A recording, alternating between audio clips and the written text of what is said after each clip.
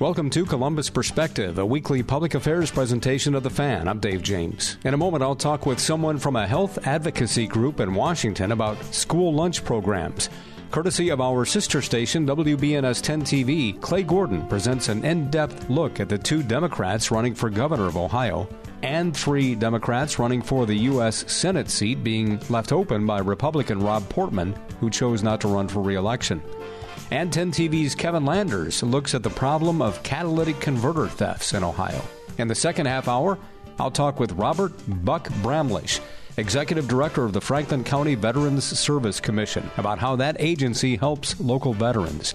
And I'll speak with a couple of doctors about prediabetes, what it is and how to prevent it. First up on Columbus Perspective, on the phone with me, Jamie Bissell, who is a Senior Program Officer for the Robert Wood Johnson Foundation. How are you? Hi, good morning, Dave. Thanks for talking to us. Tell us what the Robert Wood Johnson Foundation is.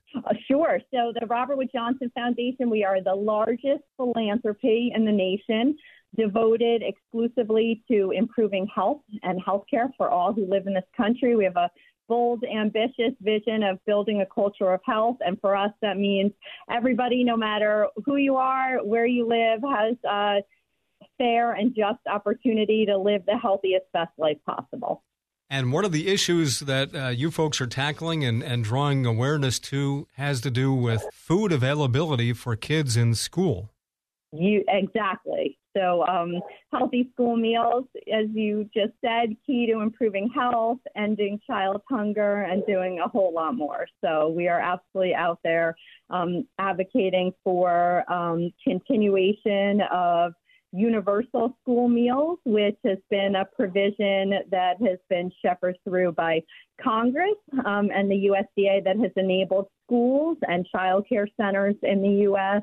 To have some really important flexibilities over the time of the pandemic, to be able to serve meals when, where, and how they determine is best.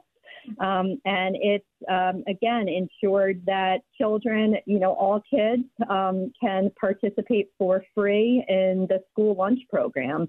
And again, this has been a critically important provision, and we are calling upon Congress to not let this really important provision expire, which it is set to do at the end of the school year, which would really leave millions of kids and families and schools in the lurch. If this does expire, does it have any impact on summer programs?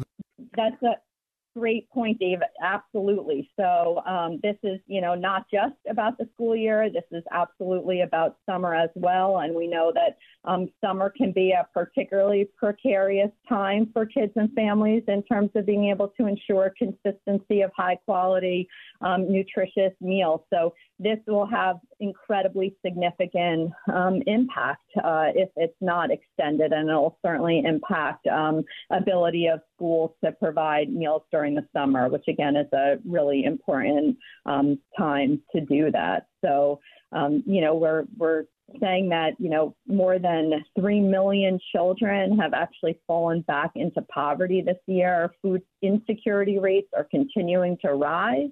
And it's going to take years for schools to recover and families to recover financially from the pandemic. And so we believe so strongly that all families should continue to have the peace of mind that comes with healthy meals being available at no charge. This is a proven and effective strategy to improve kids' health and well-being and learning, to decrease food insecurity, to improve diet quality, and so I think the benefits are huge, and we're imploring Congress and our policymakers to do the right thing and really extend these waivers at least through the next school year. A lot of school districts are reporting that they're having trouble maintaining their supply chain to provide lunches for students. Are you seeing that nationally? Yeah, absolutely. So we know that, schools have been hit financially due to, everything that's happened as a consequence of COVID in terms of supply chain, in terms of staffing challenges. And so it's ever more important that we're doing everything that we can to support school districts so that they can continue to benefit financially, from revenues from federal reimbursement for meals. And so this is absolutely an issue that schools are struggling with. In fact, I believe the latest data is that, it's upwards of $2 billion in loss of federal revenue between March and November of the first, full year of the pandemic back in 2020. And so it's going to take years for schools to recover financially. And even with waivers, again, school food service departments have suffered pretty dramatically. And so things like universal school meals and, increasing the the revenue for federal reimbursements goes very far in terms of supporting school meals and particularly school nutrition departments. Talking with Jamie Bissell, a senior program officer with the Robert Wood Johnson Foundation. Now, because even in this last school year, the current school year, there were still occasionally virtual learning from home when there were outbreaks and such. So has that helped the funding extend? Or, do these programs continue on days when kids are learning virtually? Yeah, you bet, Dave. So that's what's been so critically powerful around some of these critical flexibilities that Congress has enabled schools to pursue. And so, again, it's allowed schools to really determine the when, the where, the how meals could be served. And so providing some really important flexibilities when, school closures were taking place. And so, again, Congress not only has extended those important flexibilities that have made it easier for schools to continue to feed kids and families, but also ensured that funds were available so that all kids could be receiving these meals free of charge across the nation, regardless of family income levels. So the waivers or, the flexibilities have been incredibly important in ensuring that tens of millions of kids and families have school meals and have enough to eat. So if the program is not extended, does it revert back to what it was before the pandemic? Exactly. So, and just to give a sense, there are 30 million students who participate in the National School Lunch Program, about 15 million in school breakfast. Children are, getting half their daily calories at school. And for many kids, this is the only consistent source of nutritious meals. And by making school meals universal, it takes away a lot of the headache around certification, paperwork that's really onerous for schools. And it just enables things to be much more efficient and easier on both schools and families. And that it's an important way to ensure that, millions of kids and families that rely on these school meals will continue to be able to do that. And really, again, have the peace of mind that comes with healthy meals being available at no charge. Jamie, if people want more information about this, where do they find out? Sure. Well, they can go to a really robust website at FRAC, which is the Food Research and Action Center, or rwjf.org. And in addition, we have a wealth of resources and supports on our State of Childhood Obesity website, which is stateofchildhoodobesity.org. So there's a ton of information and resources for people out there who are interested in learning more about what's happening in this really important space. Jamie Bissell, Senior Program Officer, Robert Wood Johnson Foundation. Thanks so much for the information today. You bet. Thank you. Hello, I'm Todd Markowitz, Vice President and General Manager of Radio Ohio, which owns 97.1 The Fan. We're an equal opportunity employer dedicated to providing broad outreach efforts regarding job vacancies within our company. We seek the help of local organizations in referring qualified applicants. Organizations that wish to receive our vacancy information should send their requests to the attention of Human Resources, Radio Ohio, 770 Twin Rivers Drive, Columbus, 43215. If you'd like to view our current job openings, please visit our website at 971thefan.com, and thanks for listening. This is Columbus Perspective on the Fan. Courtesy of our sister station, WBNS 10 TV, here's Clay Gordon. from their Sunday morning public affairs program, Face the State. A new edition can be seen this morning at 11:30 on 10 TV. And thanks for joining us on Face the State. I'm Clay Gordon in for Tracy Townsend. Those hoping to win your vote come May 3rd face off in a series of debates at Central State University. We have team coverage of those debates, starting with 10 TV's Kevin Landers, coverage of the Democrats hoping to take Governor Mike DeWine's job. John Cranley and Nan Whaley share similar platforms, and it was clear during Tuesday's debate. The State House has been called by the FBI the most corrupt in the country. From corruption regarding House Bill 6. I will fire the public utility commissioners that Mike DeWine appointed that gave us that bill. To attacking Governor DeWine's record on gun control. Never in my worst nightmare did I think that the thing he was going to do was to actually make it worse. Mike DeWine did make it worse. Signing that outrageous bill, as well as Stand Your Ground, is a stain on his soul.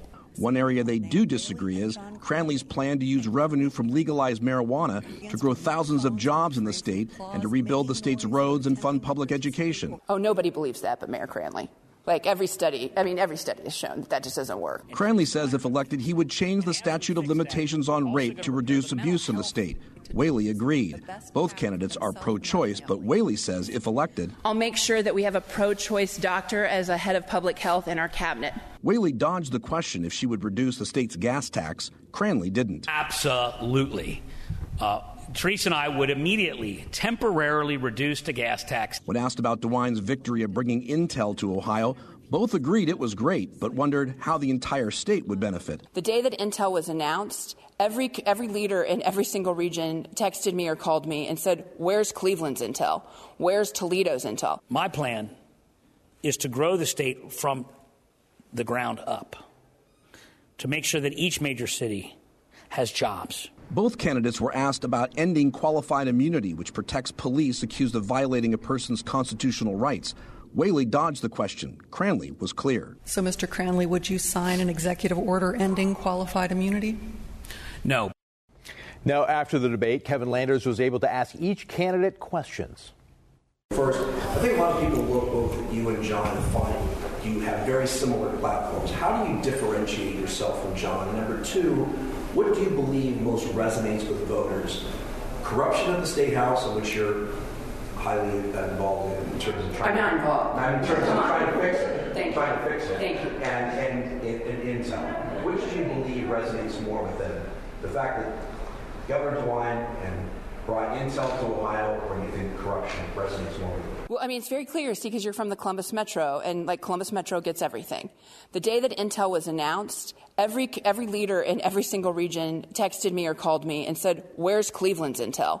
Where's Toledo's Intel? And actually on the same week that Intel was announced, they actually announced they were pulling down 2,000 jobs in Toledo with the Peloton manufacturing plant that Governor Mike DeWine had already snipped the ribbon on.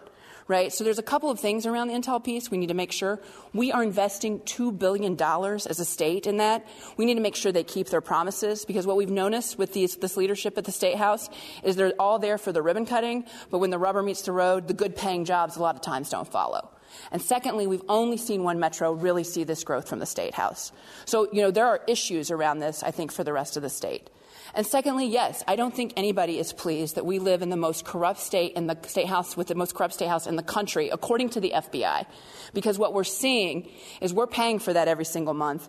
And as you look at the median income of the state, of people's middle income, and how hard it is to try to get to work, to figure out child care, to figure out the costs, they see a State House and a governor that really doesn't care. They're only interested in special interest and people that are lining their pockets. And I think both of them are really important in this race, frankly. And how do you think you differentiate yourself? Oh, sorry about that. Well, I do look a little different, right? Secondly, look, I'm the only candidate in this race, Democrat or Republican, that has been pro-choice my entire career. And that's an important issue, particularly when Roe v. Wade is likely to fall this spring, that the governor is going to be the last stop to make sure that women have access to health care rights and their decisions, and that there's access to abortion in the state. And the governor has a lot of say in that. So I think that's really important. And finally, I'm the only candidate, I think, me and Joe Blystone, who are not millionaires. I don't know if Joe's a millionaire, but everyone else in this race is. And look, I think we need to have people that work and are from the working class really fighting for working class folks, because people have lost their way and politics have gotten out of reach for regular folks. I think that's really important too. What do you think resonates more with voters? Your platform leading out and describes corruption in the State House, or Governor DeWine's victory of bringing Intel to Ohio? Well, look, we're all happy that Intel's coming. But what about Youngstown? What about Toledo? What about Dayton? What about Springfield? What about Appalachia? What about Athens? What about Chillicothe? Where's their corporate welfare? You know, eventually you run out of other people's money, which the Republicans used to say. One strategy is to just pay a large amount of money to bring companies to Ohio. My plan is to grow the state from the ground up, to make sure that each major city has jobs, has the infrastructure they need, so that you can live in Columbiana County, not have to live in a big city, but you have to have high-speed broadband to function in today's economy. You can live in Appalachia. There are parts of Appalachia that don't have running water. We're going to have clean energy investments across the state. The quality of life near Lake Erie depends on getting rid of the algae blooms. We're going to invest in clean water projects to get rid of the algae blooms.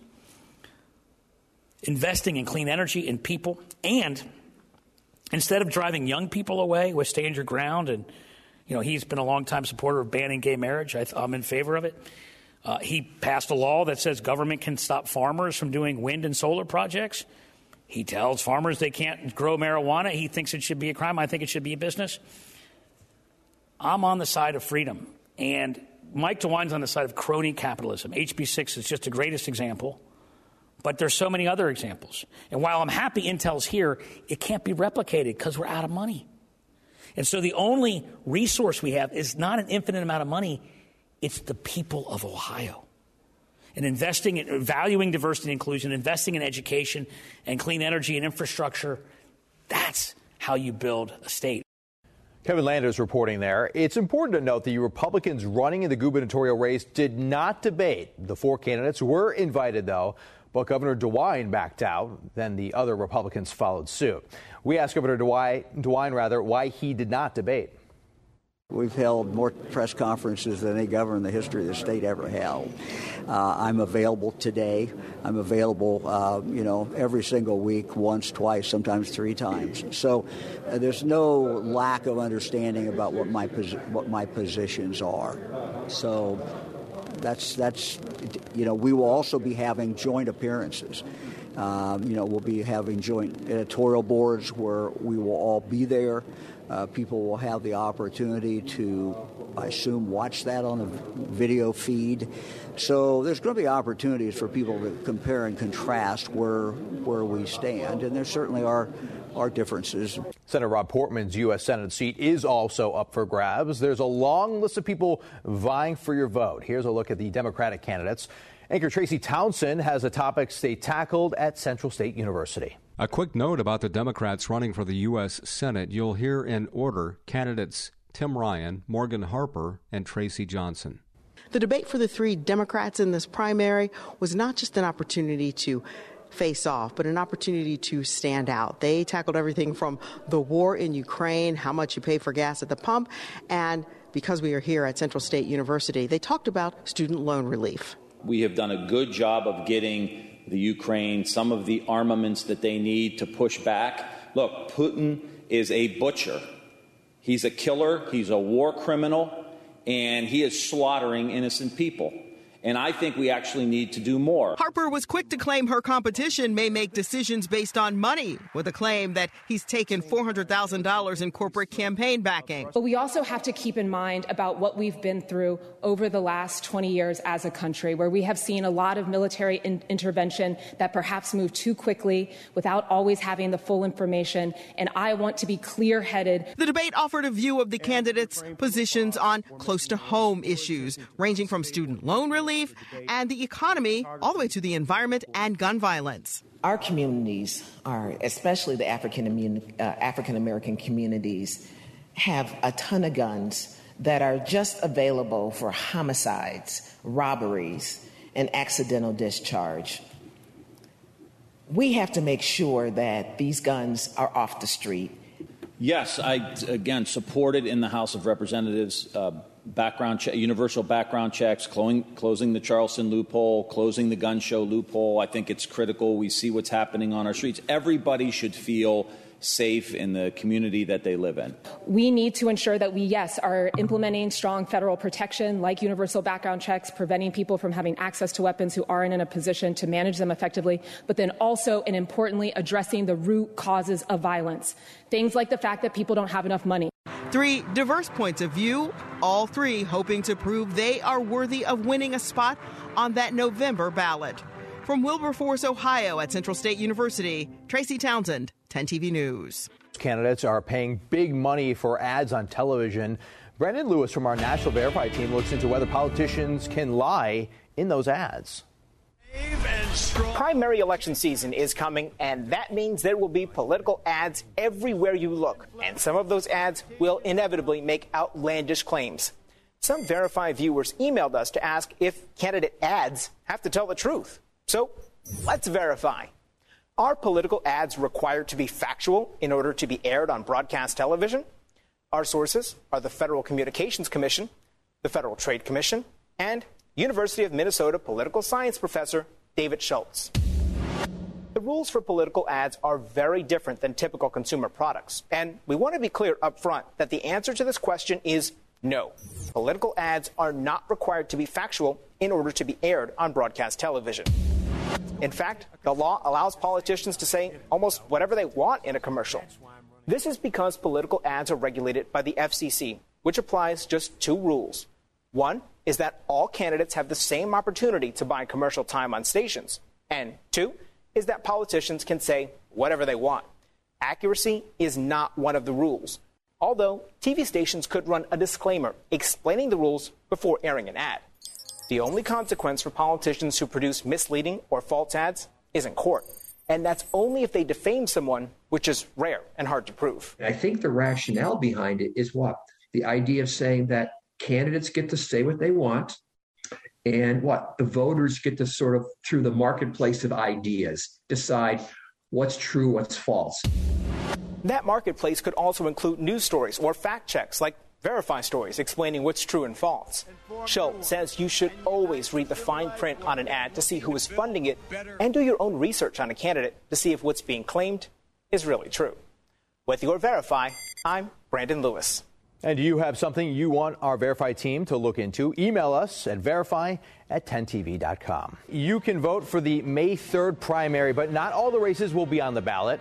What's happening now to prepare and what worries election leaders have about holding a second primary. Columbus Perspective is a public affairs presentation of WBNS Radio. The opinions expressed on this program are those of its guests and do not necessarily reflect those of WBNS Radio, its staff, management, or sponsors. People do some pretty cool things in their 40s and 50s. Why should saving for retirement be any different? I mean, they go back to college, learn new instruments, start skateboarding. Whoa! Okay, maybe that one's not for everybody, but saving for retirement is. With aceyourretirement.org, you can get on track with your retirement savings no matter your age. Just have a 3-minute chat with Avo, the friendly digital retirement coach from AARP. You'll get personalized recommendations based on your input that are easy to understand and work with your lifestyle. It's quick, easy, and free. Plus, it's sponsored by AARP, so you know they got your back. Woo-hoo. Gnarly move, Dad. Thanks, sweetie. So wherever you are in your retirement savings journey, head to aceyourretirement.org and start chatting with Avo today. That's aceyourretirement.org. A message from AARP and the Ad Council. We don't want you on our team. You're too slow and fat. This is weight bias. I'm worried about your weight. Don't you care what other people think? Millions who live and are affected by obesity face weight bias every day. You're not the right fit for this job. Unfair judgment by others. Just stop eating so much and exercise some. You lose all this weight. These people often blame themselves. It's just me. Nobody likes me. I do exercise and eat right. And I talk to my doctor. Weight bias hurts. Everyone deserves to be treated with dignity and respect. Your words and actions matter. Let's stop weight bias. Let's work together. Be part of the solution. Go to stopweightbias.com and learn more. A public service message from Obesity Action Coalition. This is Columbus Perspective on the Fan. Back to Clay Gordon, courtesy of 10 TV. Early voting for the May 3rd primary. The ballots look a little different because of the ongoing controversy over new redistricting maps. 10 TV's Kiana Dyches shows us what's going on to get ready. Everything in the machine room's been tested and cleared. Inside the Franklin County Board of Elections office, signs in place, machines ready, and stickers sorted for the May 3rd primary and for early voting. On the May 3rd ballot, voters can expect to see the gubernatorial race, U.S. Senate races, local races, and the congressional primary. Now, things left off the ballot will shake things up. What voters won't see this time around, contests for Ohio House and Senate seats. As the redistricting battle continues, a second primary with those races is not off the table. But Sellers says having a second primary would cause some issues. There's obviously a cost involved in running a second primary. Statewide, the numbers I'm hearing are $20 million to run an additional primary. He says they'd also have to find more help. We're going to have to get more of those poll workers to work a second election. As well as places to vote. We are in about 320 voting locations throughout the county. We're in about a third of our locations are in schools. We're in churches. A lot of things they do in the summer, repairs, renovations. Churches have camps. No matter what, this team is up for the challenge. We take an oath where this is our profession. We will certainly pull this off. Kiana Dyches, 10 TV News. A federal court panel decided not to delay the election at this time, but that panel has reserved the right to intervene if the redistricting battle isn't settled by April 20th. Black Ohio State leaders discussed the redistricting issue during an event. Members of the Alpha Phi Alpha fraternity gathered at the state capitol to highlight issues Black Ohioans face every day. That's why Dayton Representative Willis E. Blackshear Jr. is pushing for voting rights. These aren't Democrat or Republican issues. These are everyday life issues. And it's important that we have elected leaders in office who are advocating on our behalf to move our communities forward. As a fraternity, we will keep our eye out on some of the pieces of legislation that deals with voting, and we will also continue to monitor the redistricting process. We want voting to be as free and as accessible as possible, and we want districts that truly represent our communities. There is too much at stake, and it is important that we continue to be civically engaged and encourage others to be civically engaged as well. A bill that would ban certain teaching concepts is causing controversy here in Ohio. House Bill 327 would ban teaching topics like sexuality, gender identity, and racism. It's still in committee and it has not been voted on. Stonewall Columbus calls the legislation dangerous. In this particular moment, what we are doing is we are working closely with our local community partners to ensure that they are focused on appropriate messaging, that we understand that House Bill 327 is a direct attack against LGBTQ identities as they've added language around transgender young people and transgender identities. Supporters argue this is not about sexuality and it's about topics that are inappropriate in school. Schools that break the rules would have funding withheld. Catalytic converter thefts are on the rise, especially in Ohio. We look at a loophole in the law that detectives say allows this type of crime to continue. The future depends on teachers. Every day, teachers are shaping our tomorrows, starting their students on journeys that will change the course of history.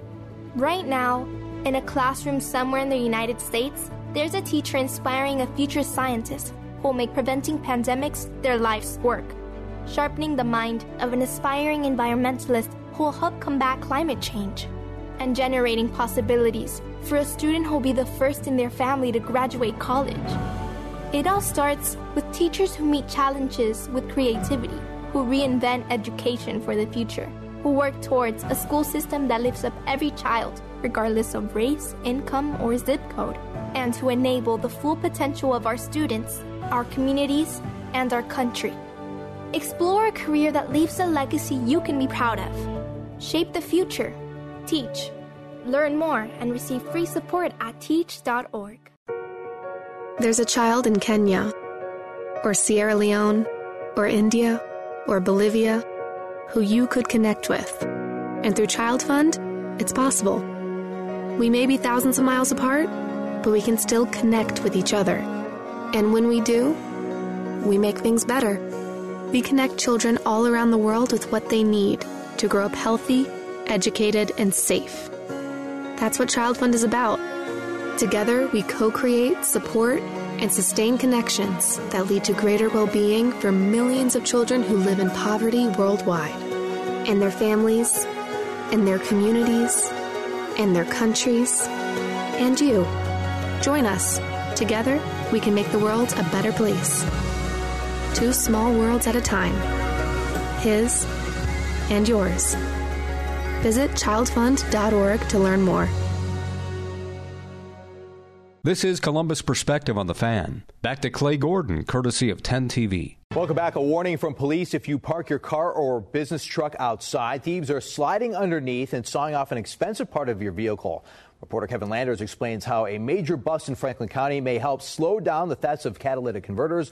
But detectives say unless lawmakers fix a loophole in Ohio law, the crimes will continue. They hit these a lot because they're up high off the ground. They can get under real quick and get out. Susan White is talking about her fleet of employee transport vans. This side you can probably see better. She showed us where thieves crawled under one of her vans and sawed off the catalytic converter, which is part of the truck's exhaust system. We've had 6 of them gone. 6 vans, 6 catalytic converters. Inside a converter are precious metals like platinum, rhodium, and palladium, some worth more than gold. Today, the catalytic converters under White's fleet are protected with a steel cage to prevent thieves from taking them. They weren't cheap to replace. It's about $1,500 per vehicle.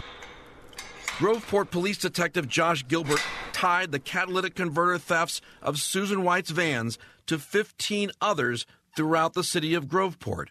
All of them, he says, were at the hands of this man, 41-year-old Tommy Cox of Columbus, a father of 5 and a grandfather. Basically, Mr. Cox was paying individuals to go cut catalytic converters as well as cutting them himself. Before his arrest, police say Cox was the leader of a catalytic converter theft ring that spanned 5 counties, and he was able to find his victims using a $30 piece of technology that's used to find your car keys. So this is a simple Apple AirTag. Detective Gilbert says Cox would place the tracking device under someone's car and wait for them to park. We found this one in Muskingum County. Okay, it was underneath a vehicle that was cut. The converter was missing. Cox lived in this South Columbus home. It's heavily surrounded with surveillance cameras. Police say he used them to help escape capture at least once. When SWAT did catch him and his girlfriend, Shannon Vance, they found guns, a credit card making machine, along with catalytic converters. Police connected Cox to more than 1,000 of them. But how could he sell so many? Ohio law only allows one person to sell 1 catalytic converter per day per scrapyard. Apparently, he found this loophole. He's one of the first ones that we've come across that have found this loophole. That loophole allows anyone who forms a business with the Secretary of State's office to sell as many catalytic converters as they want. And it doesn't require people to prove ownership, which may explain why Ohio ranks number 8 in the country for the most catalytic converter thefts. This does affect everybody because it drives up insurance rates and things of that nature. So in a sense, everybody's a victim. So what's being done to stop the thefts? I've had about 8 to 10 of these catalytic converters stolen from a property that I own. State Representative Bob Young introduced a bill in September of last year to make it harder for crooks to sell bundles of catalytic converters. If the scrap metal dealers, frankly, were policing themselves, they wouldn't be looking at additional regulations. Young says his bill would close the scrap metal loophole. The biggest thing the bill's going to do is require that scrap metal dealer to show proof of ownership for every single catalytic converter that they're purchasing. Detective Gilbert says the law could be better by eliminating cash payments to scrappers. As for Tommy Cox, he's sitting behind bars with 32 felony counts and a bond of $4 million. He got a higher bond than most murderers. As for people like Susan White, she has a message for those who park outside. For what we've spent, you need to have them in a secure place where people can't get in. Kevin Landers, 10 TV News. So what can you do to protect your car if you can't park in a garage? Well, we have tips from the International Auto Theft Investigators. They say engravers, specialized metal labels, and high-temperature exhaust spray paint can help deter thieves. Lastly, make sure you have comprehensive insurance to protect your car in case of theft. Voters have had the opportunity to vote on this in November, but first, the Ohio House and Senate must approve the measure. Well, thank you for spending your Sunday morning with us. I'm Clay Gordon. Catch Face the State with Tracy Townsend every Sunday morning. And remember, if it affects you and your family in Ohio, we are here to make sure those accountable face the state. That's again Clay Gordon, courtesy of our sister station, WBNS 10 TV, from their Sunday morning public affairs program, Face the State. A new edition can be seen this morning at 11:30 on 10 TV. This is Columbus Perspective on the Fan. Hi, this is Dave James. On the phone with me is Robert Buck Bramlish. He's the Executive Director of the Franklin County Veterans Service Commission. How are you? Good morning, David. Thanks for having me, and I'm terrific. Thanks. Thanks for talking to us. I wanted to ask you first, right off the bat, about the Franklin County Veterans Service Commission. What is that? The Veterans Service Commission in Franklin County is a county agency that came into being after the Civil War. You know, it was the local Ohioans that said, we want to take care of our Ohio widows and orphans and veterans. And so right after the Civil War, they came up with this concept, and it's been codified in the law. And now every county, all 88 counties, have a Veterans Service Commission at the county level whose job is to support veterans. And you've been leading Franklin counties since 2016, and I have to mention about your stellar career in the military. Can you touch on that just a little bit? Well, yeah, you know, whenever someone says stellar, you got to take a deep breath. I had a great career. I was very fortunate. I served with some great folks. I was in the Army National Guard for 34 years. Retired as a colonel. I tell people that, you know, the military, I earned college degrees, some of my best friends, but it was a chance to serve and understand our great country. You know, see our great country, serve our great country. Something a little bit bigger than yourself. And that kind of formed who I was. Yeah, I was 17 when I signed up. So our job is to do what the government asks us to do, and we always feel that that's chasing down freedom or trying to support freedom and trying to protect freedom. For me, I was glad to make that part of my life's calling. That's outstanding. And what about veterans in Franklin County? How many are there? In Franklin County, we've got about 67,000 veterans. In fact, there's over 700,000 veterans in Ohio, which makes Ohio, I think, the 6th or 7th largest veteran state, so a very patriotic state. We estimate that about 5,000 of the veterans that are in our county are living at or below the poverty level, and another 13,000 or so receive some kind of VA compensation type support. So we have veterans that certainly are struggling. When you look at wartime service, you know, it's a demographic shift. You know, the greatest generation, the Korean conflict, and they might make up anywhere between 3 and 4% of our veteran population now. The Vietnam era veterans make up about 30%. This drawn-out Gulf War, very long war, it makes up probably another 30% of the population. And the last, at least about 30%, if I did my public math right. And that's our peacetime that spent their time training and preparing to respond if called. And so a big group of veterans in our county. The way we help, Dave, is we've got these two core competencies, and it's financial assistance, generally some kind of emergency, when a veteran and or their family is struggling. They maybe lost a job, they have a sick spouse and the income went down, or they have a sick spouse or child and their need just went up. All kinds of things that might cause a veteran to be struggling financially. We have a program that's for that, and I'd like to tell you some of the things that we do with that. Absolutely. Talking with Buck Bramlish, he's Executive Director, Franklin County Veterans Service Commission. Go ahead. Let's start with just, we're all reading so much about rent and mortgage challenges right now. So in 2020, the COVID, the first part of the COVID year, we provided almost 600 veterans with rent and mortgage support, so homelessness prevention. You go back the year before, 2019, that was over 1,100 to the tune of over $1 million in support. Trying to keep our veterans housed that are going through these struggles. Food vouchers is another thing that the nutrition requirement is so important to quality of life. So when we have veterans that have hit that bump or have been in that bump for a while on the road, and last year alone, especially when everyone panicked and the shelves were being were clear, we provided over 3,000 food vouchers to support veteran families, and it was over $750,000 worth of food cards. A lot of times it's like to an Aldi, so it allows them to go get food fresh from a market somewhere.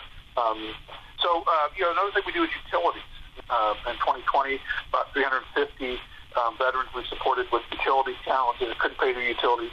2019, that was over 700. So when you think about emergency support, it's all these kinds of things to keep our veterans in a home or in housing, fed, keep their gas and their electric on, maybe keep their car running if they're trying to go to work, to try to support them. And many times, Dave, these we help for a month or two, and that's it. They get through the tough bump in the road. Sometimes, though, it takes much more than that.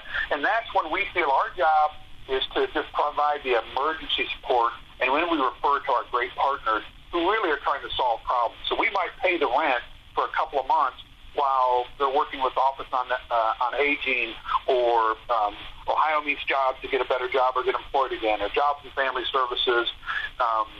We work with Lutheran Social Services, St. Vincent de Paul, all these different organizations that help provide solutions while we kind of just take care of the immediate need. So that's that's the gist of our financial assistance program.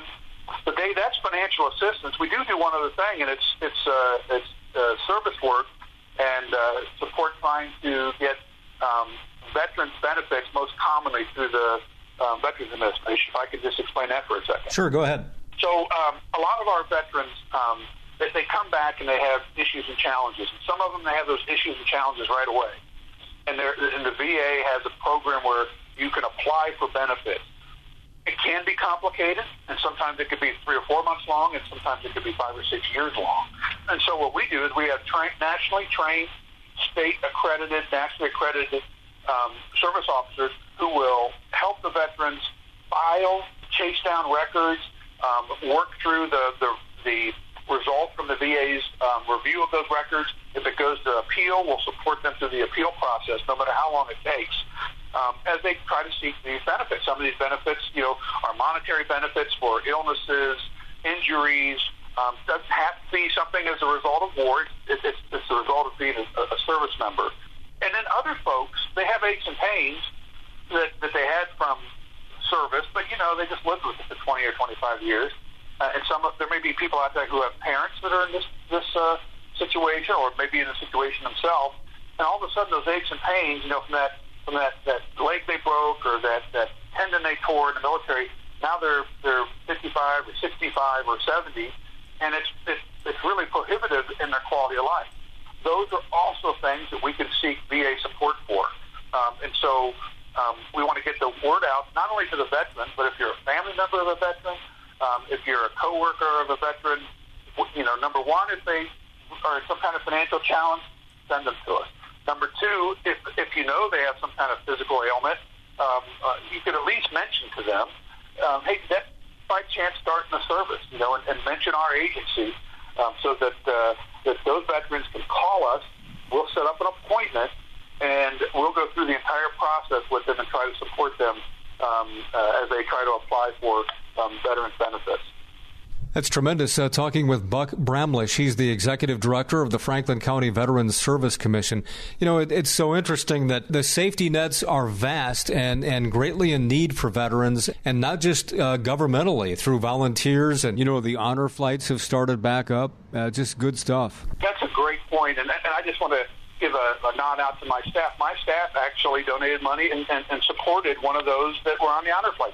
So we're proud to be part of that. But you're right. I always hesitate to mention, because I can't mention them all, But, it may be Volunteers of America. It may be St. Vincent de Paul. It might be Faith Mission. It might be, one of the partners I mentioned earlier. There's a lot of work to help not only just our citizens in Franklin County, but there are programs that are also that they facilitate that are specifically, to support veterans. Our goal at the Veterans Service Commission in Franklin County is to provide the immediate support they need. And if they have underlying issues, if they have long-term issues, we will refer them to those kinds of organizations, because in the end, we want them toward a better quality of life. I want to mention, the last thing I want to make sure I always mention is, you hear in the news about veteran suicide, and that number has always, unfortunately, lately been ticking around 20 a day. 20 a day veterans that we're losing who take their life, and it's heartbreaking. And I just want to mention, there are all kinds of hotlines. But the one we will refer is the Veterans Crisis Hotline, and I want to give that phone number out real quick here. And that phone number is 800-273-8255, and I'll say it again, 800-273-8255, and then you press 1, and that crisis hotline is there all the time for anybody that's just struggling, or if you know someone that's struggling, try to get them the call, and then turn it over to the Veterans Crisis Hotline to do what they're trained to do. So, Dave, this has been great. This is kind of our story again. There's one of these in each county. We all do different things, different counties, different things, but we all have the same basic mission, and that is provide emergency financial support and help veterans get the benefits that they earn by their service. In a moment, I want you to give again the link on the website where folks can access some of this help. But first, I did want to mention that the National Veterans Memorial and Museum, what a great venue, and we really haven't even seen, that brand new facility hasn't even really seen a non-pandemic era to be appreciated yet. So there's some great things coming with that. I'm smiling. If I didn't do an A-plus job, the general would get me that runs that, General Ferry, who runs the museum memorial. It's a great venue, and it's different. It's not about tanks displayed and armament displayed. It is about stories of the lives of veterans, and so it's a very unique approach. It's a beautiful place, and I've been there a number of times, and yeah, let's get this pandemic out of here. Let's keep our hope up. And that's a great place for people to visit, and I know they're open for business.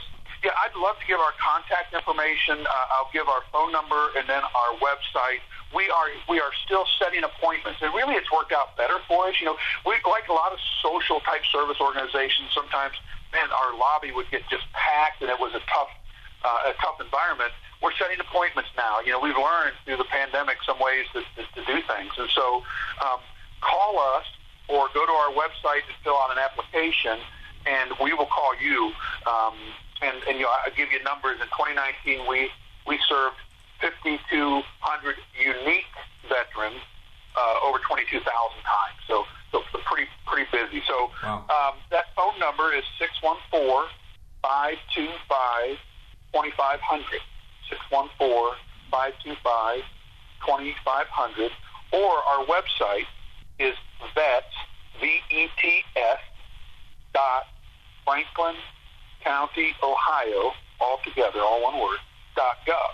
So it's VETS, Franklin County, Ohio.gov. How'd I do? That's outstanding. Very clear. Talking with Buck Bramlage. He's the Executive Director of the Franklin County Veterans Service Commission. Anything else you'd like to add? Just thank you. Thank you for the time. It's very kind the way this community reaches out to everybody in need, and just the appreciation that I see from the community. I was at a Dublin South High School with a veterans event that just literally knocked my socks off. It was just amazing. We live in a great community here, and so thanks for the recognition and thanks for the time to talk about our agency and what we try to do. Buck, thanks so much for the information. Very helpful. You're welcome. Thank you.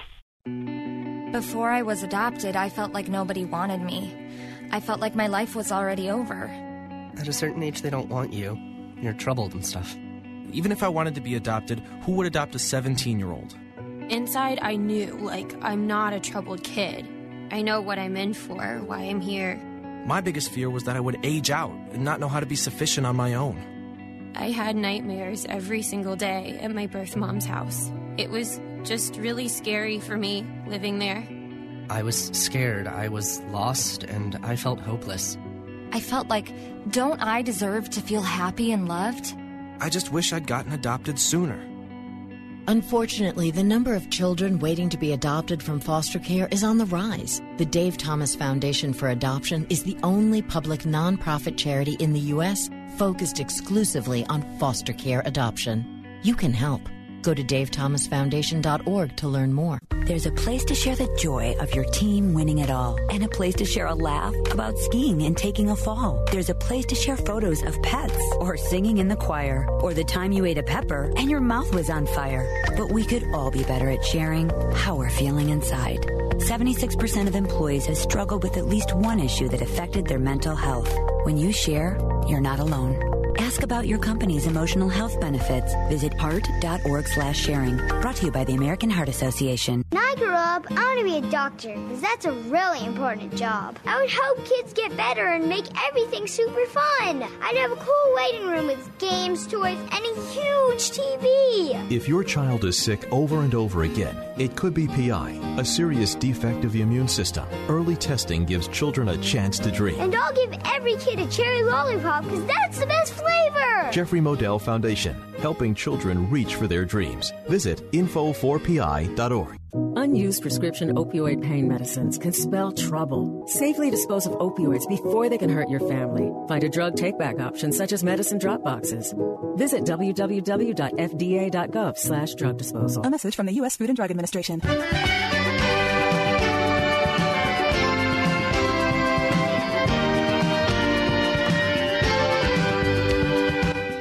This is Columbus Perspective on the Fan.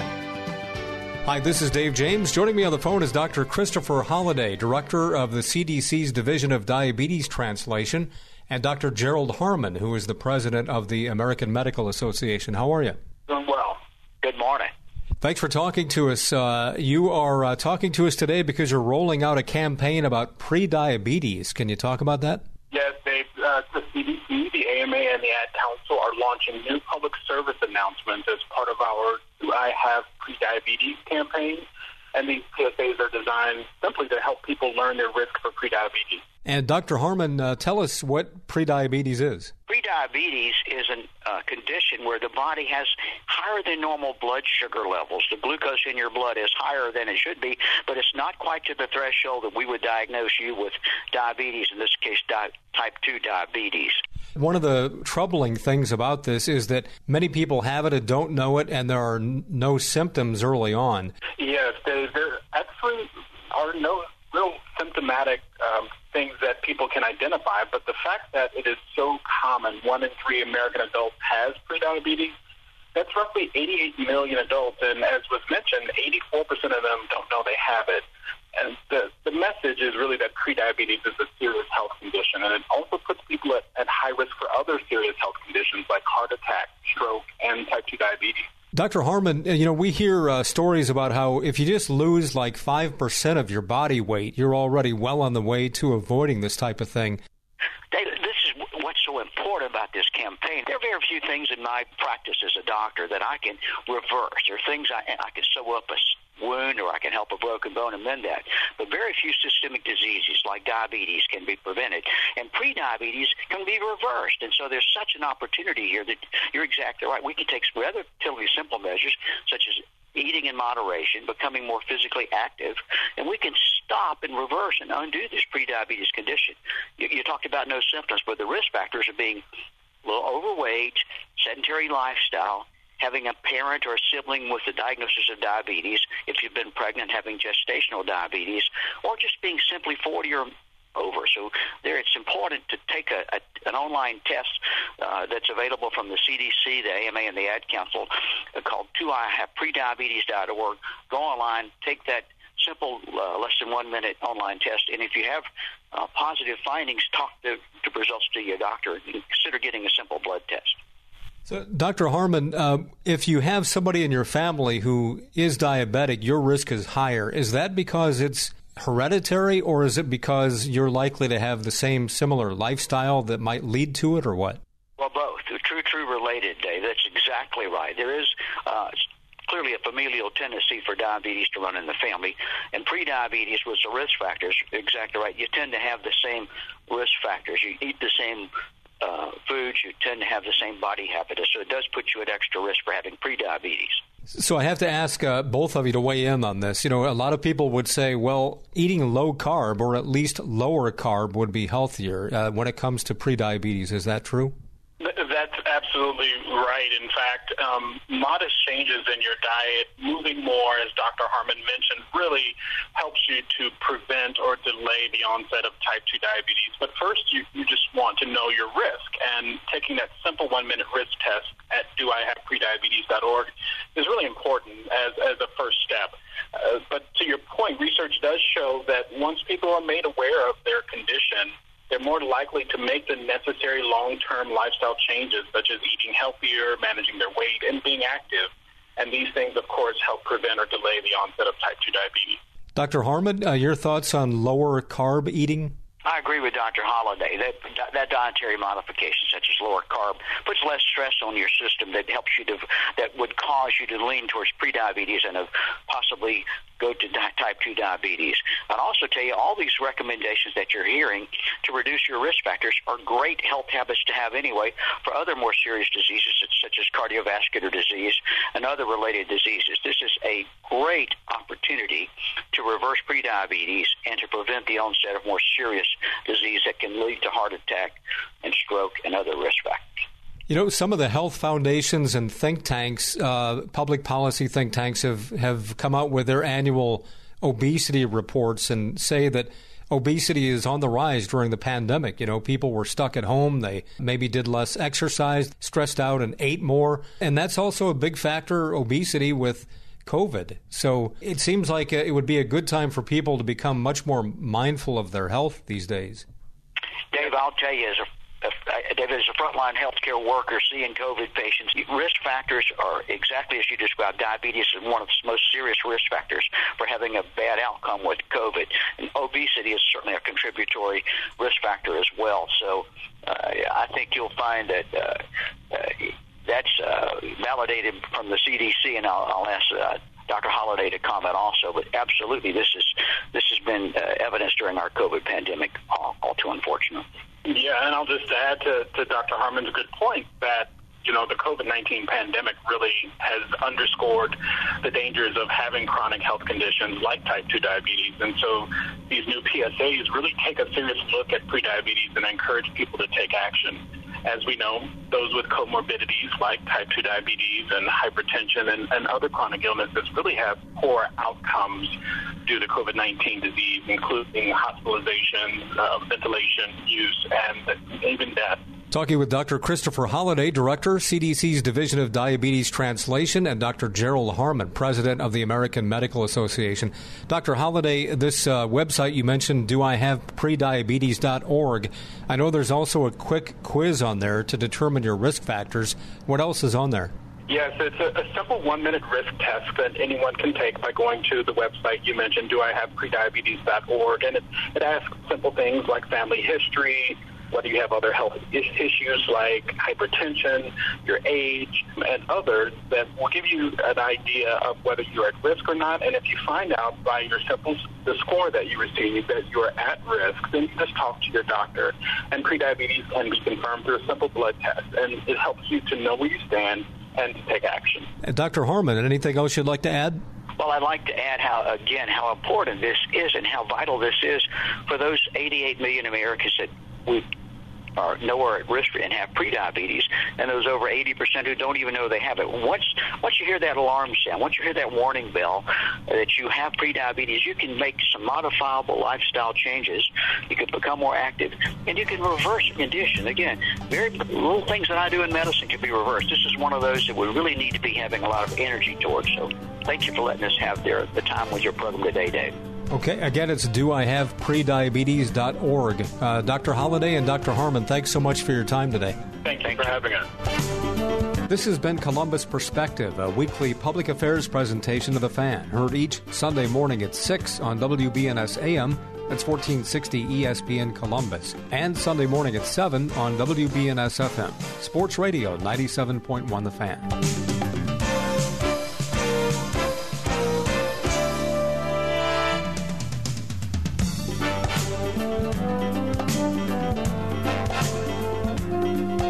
Join us again next Sunday for Columbus Perspective.